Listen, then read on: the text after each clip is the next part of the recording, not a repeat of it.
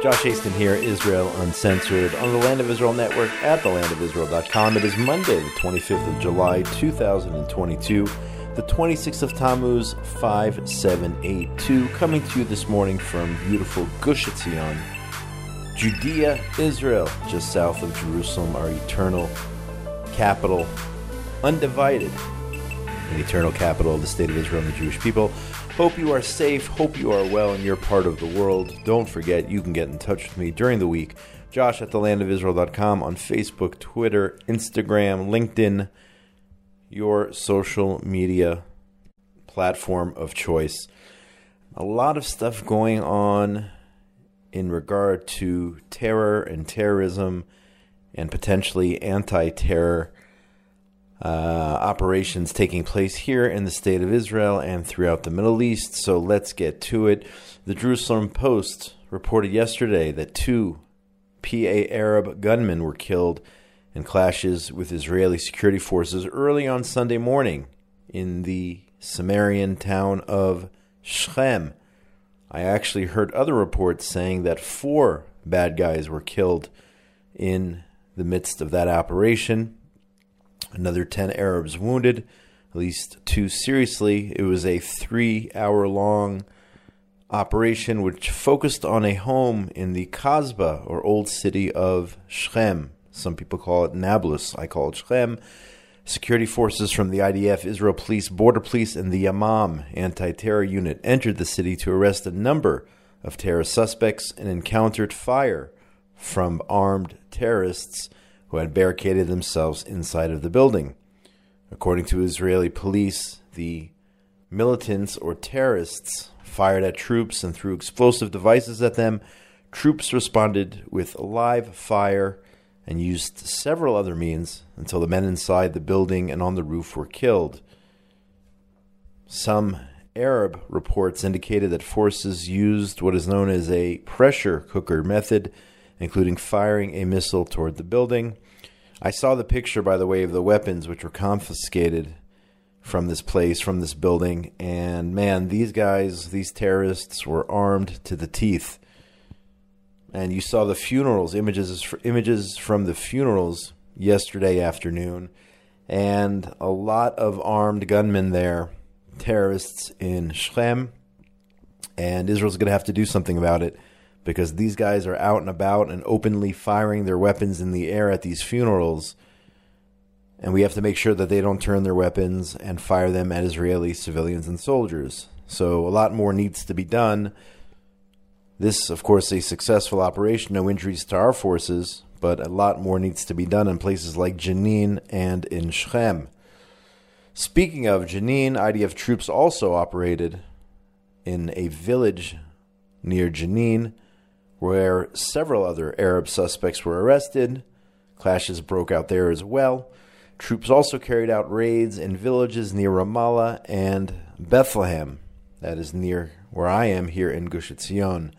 This is all part of the ongoing IDF operation called Break the Wave to crack down on terror suspects after a wave of attacks in April and May, which saw the murder or the killing of 20 people throughout the state of Israel and in anti-terror operations. So every single night, folks, the IDF is inside of these villages, and a lot of the stuff you don't hear or are not published, but the IDF has the operational capabilities of going inside the Arab villages, even those under what is known as Area A, under full PA control, and taking care of business. So let's pray for our troops. Let's pray that the IDF soldiers are safe in their pursuit to thwart these terror attacks, which were directed against our civilian population centers.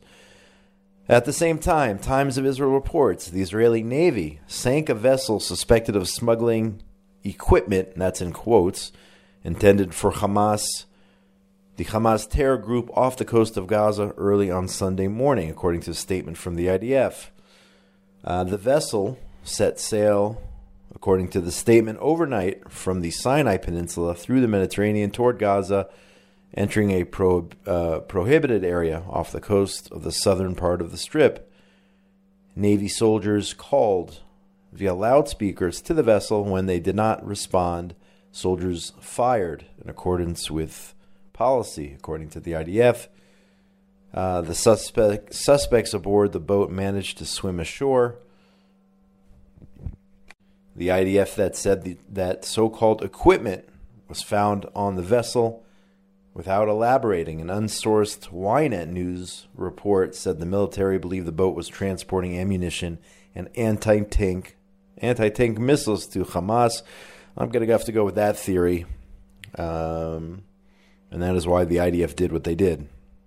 I'm going to assume that these were missiles and ammunition, and that is the definition of equipment. Let's go with that. Last night, Sunday evening, reported by numerous sources here, including the Jerusalem Post, there was an attempted terrorist attack at the Tapur junction that is in the Shomron in Samaria. The IDF confirmed no injuries reported to our forces. The terrorist was neutralized. Samaria Regional Council head Yossi Dagan congratulated the commander of the Samaria Regional Brigade, Colonel Ro'i Zweig, for the quick action of the soldier in apprehending the terrorist. He said the entire nation of Israel salutes the IDF soldier and all the soldiers of the Samaria Brigade for standing up for the security of Israel and the people of Israel. Also yesterday, Arab gunmen shot at Israeli forces stationed at a checkpoint south of Jenin, reported by Arab News. No injuries or casualties reported in the incident. At the same time, and the list just goes on and on and on. You know, we had that wave in April and May, and please God, this is not the start of another wave, but it seems like it might be. Police on Friday, as reported by JNS, police likely thwarted a terror attack in Jerusalem's Old City, according to a statement by the Israeli police. The police were monitoring the Old City from a control center, spotted a man who was acting suspicious. The officers came to the scene and stopped the suspect for questioning, during which time he attempted to discard a knife that had been in his pocket. The suspect was arrested and the knife recovered, according to police. So a potential terrorist attack thwarted in Jerusalem on Friday. On and on, folks. Many attempted attacks, and thank God most of them are stopped by our brave men and women of the IDF and all the security forces. I-24, this is more on a regional level. I-24 reported yesterday that an Iranian senior missile engineer was allegedly killed in the southern part of the country a couple days ago. This from a report from Israel's N12 news outlet, citing local social media posts. However, some posts stated that Iranian authorities threatened this individual, this missile engineer. In other words, perhaps Iran killed this missile engineer, but others, of course, blaming Israel's security services, calling it an assassination of this guy, whose last name is Mutlaq, the senior missile engineer. Cowardly assassination of heroes of our scientific prowess didn't help behind-the-curtain terrorists to achieve their goal, said the Iranian Foreign Ministry spokesperson on Saturday night. Unclear if he was referring to the assassination of this guy Mutlaq or the ongoing nuclear talks between the U.S. and Iran, according to the J-Post. This is the latest death of a high-ranking official of the Islamic Republic. On July 17th, senior Iranian naval officer Admiral, how do you pronounce his name? Betaleh Defsalar was killed while he was on a so-called mission. So you have these guys dropping like flies. Iranian nuclear officials, military officials. Of course, if it is Israel, Israel's not going to take credit for it.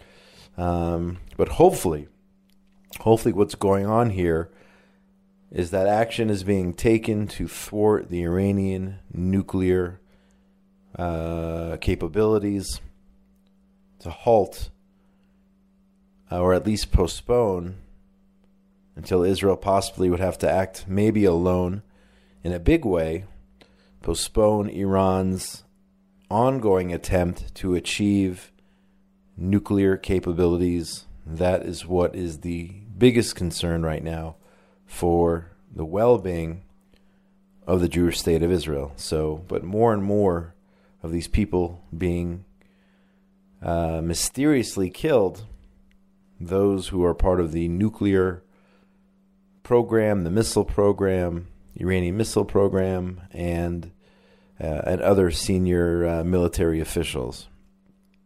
JNS reports 3 Syrian soldiers were killed and 7 people wounded by an alleged Israeli airstrike near Damascus on Friday. Official Syrian media is calling it an Israeli strike. Israel, of course, not taking responsibility. According to the Syrian media, Israel launched missiles from the direction of the Golan Heights shortly after midnight. This again on Friday night, targeting a number of positions in the vicinity of Damascus.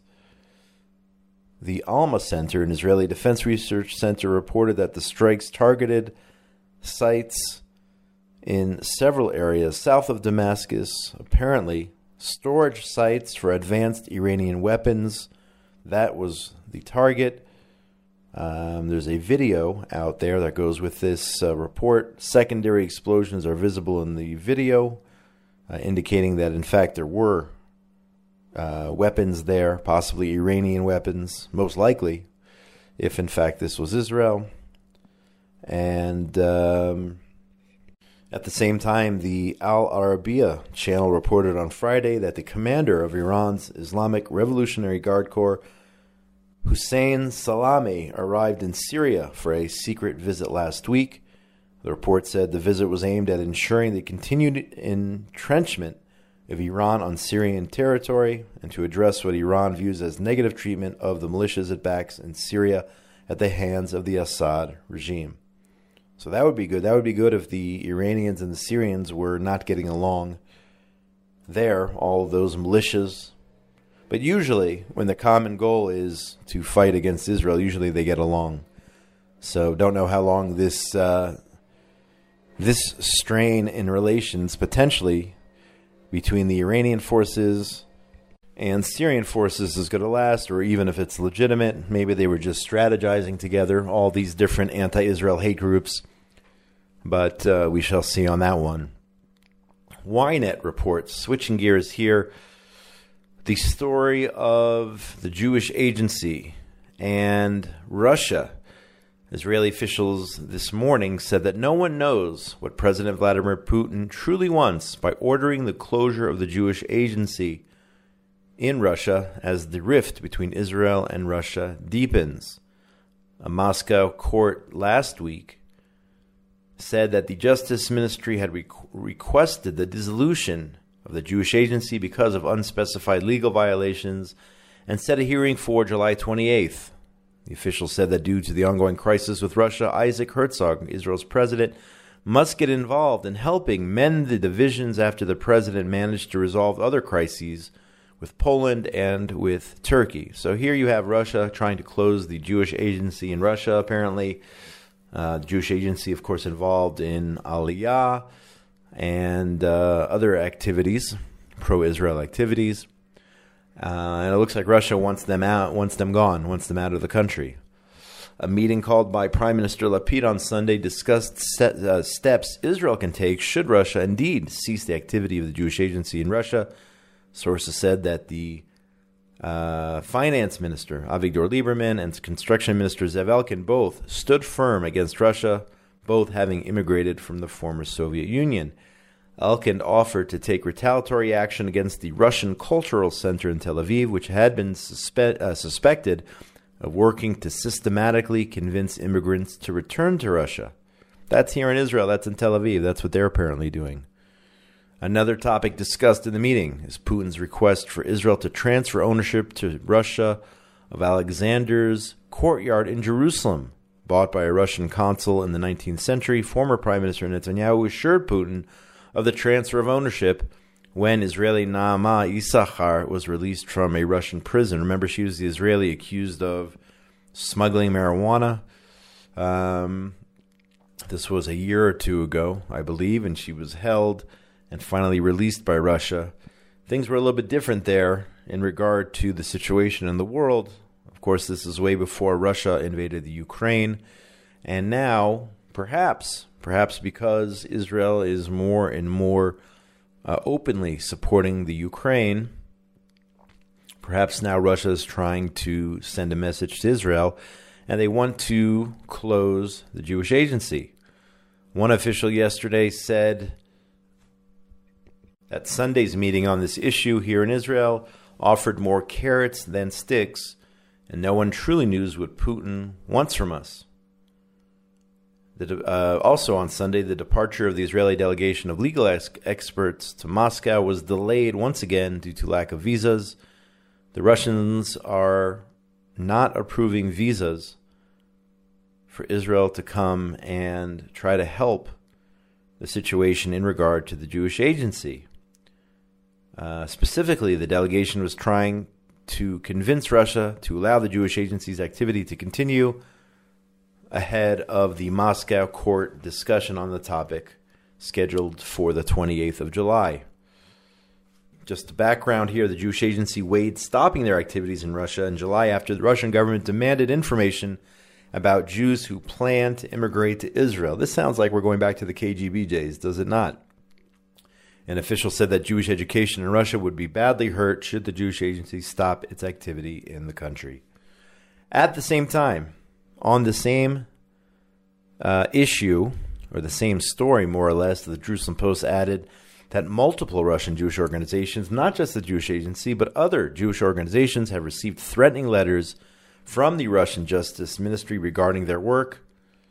Jerusalem Post has learned that a few Jewish organizations operating in Russia are in a similar situation to the Jewish agency, receiving these letters stating that they may be considered, these Jewish organizations, to be foreign agents, which could result in their being forcibly closed down. So Russia, not happy with Israel, taking it out on NGOs and Zionists or pro-Israel organizations which support Aliyah, which support Jewish education. And we will see where this goes, if Israel is able to resolve this, if you call it a full blown-out crisis or a mini crisis or any way you want to look at this. But Russia's certainly taking out their frustration with Israel, taking it out on organizations like the Jewish Agency. Switching gears here, Times of Israel reported that the Golden family plans to march from their home in central Israel to the Gaza border next week in order to mark 8 years since the body of their son, Hadar Golden, was taken captive by Hamas. Hadar, the son of Leah and Simcha Golden, was killed while fighting in the 2014 Gaza war along with Oren Shaul.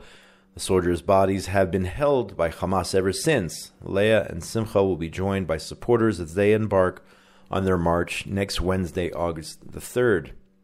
They believe it'll take 3 days, and this is part of the family's latest effort to implore the government to act in order to bring home the bodies of the fallen soldiers, along with the 2 civilians currently being held captive by Hamas in Gaza.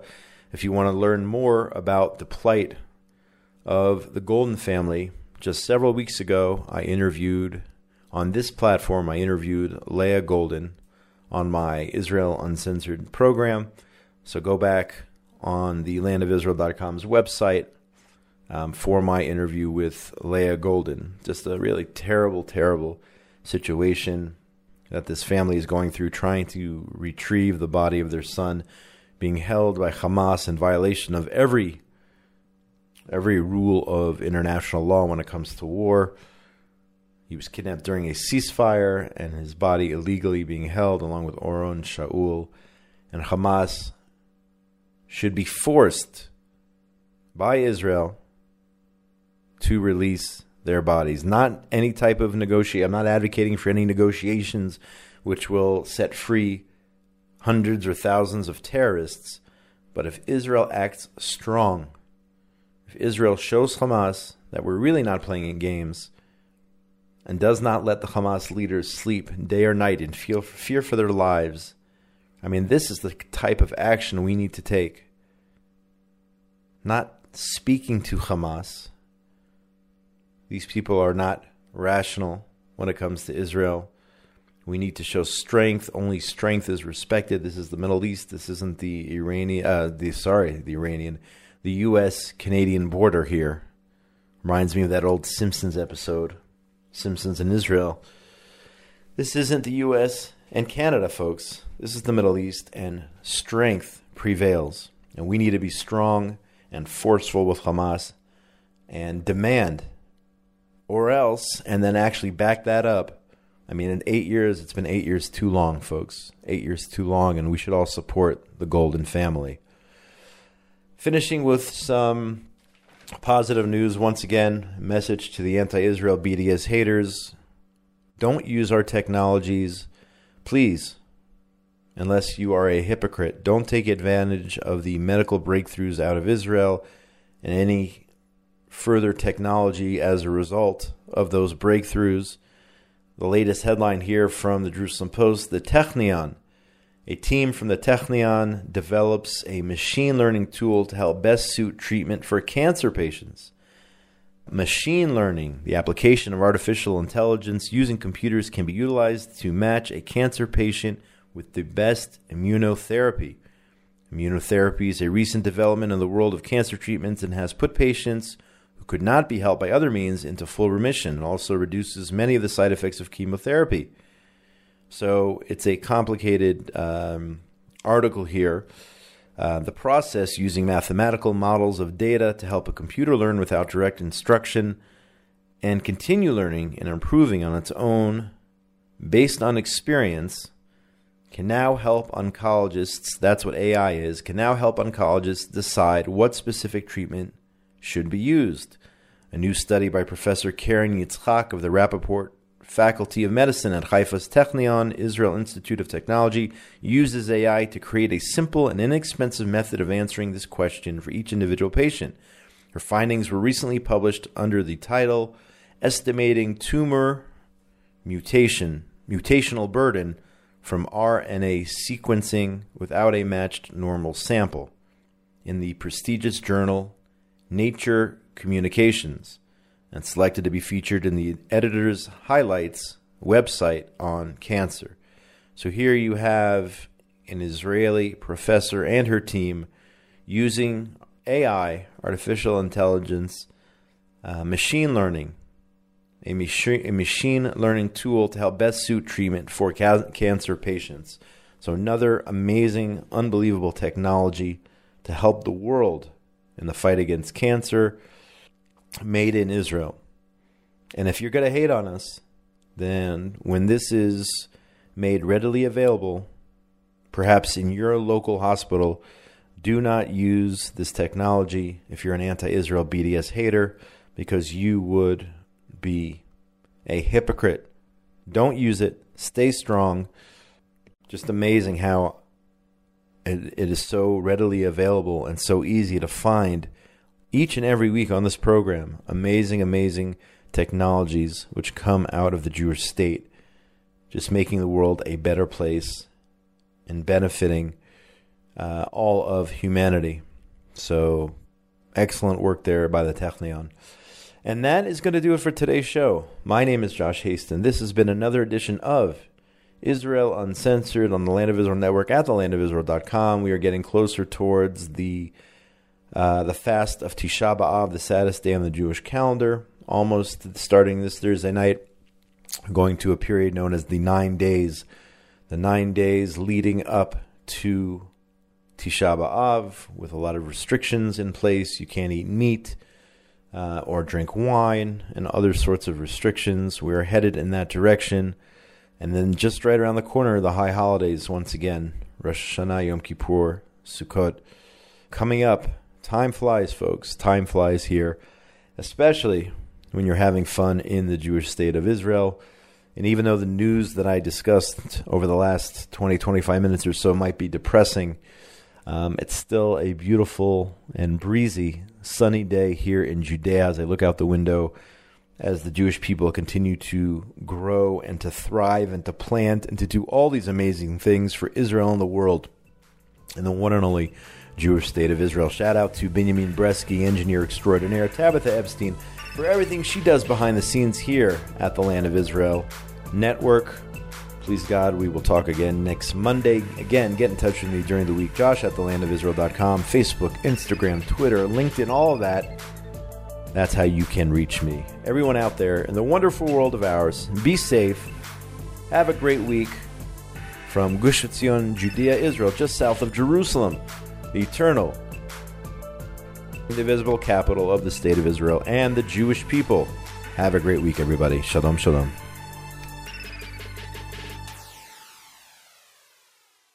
The question is, why are the Jews there in the first place? The Jewish people have been yearning to return to their ancient homeland for a long time. The Yishai Fleischer Show, the voice of a new generation of pro-Israel activists.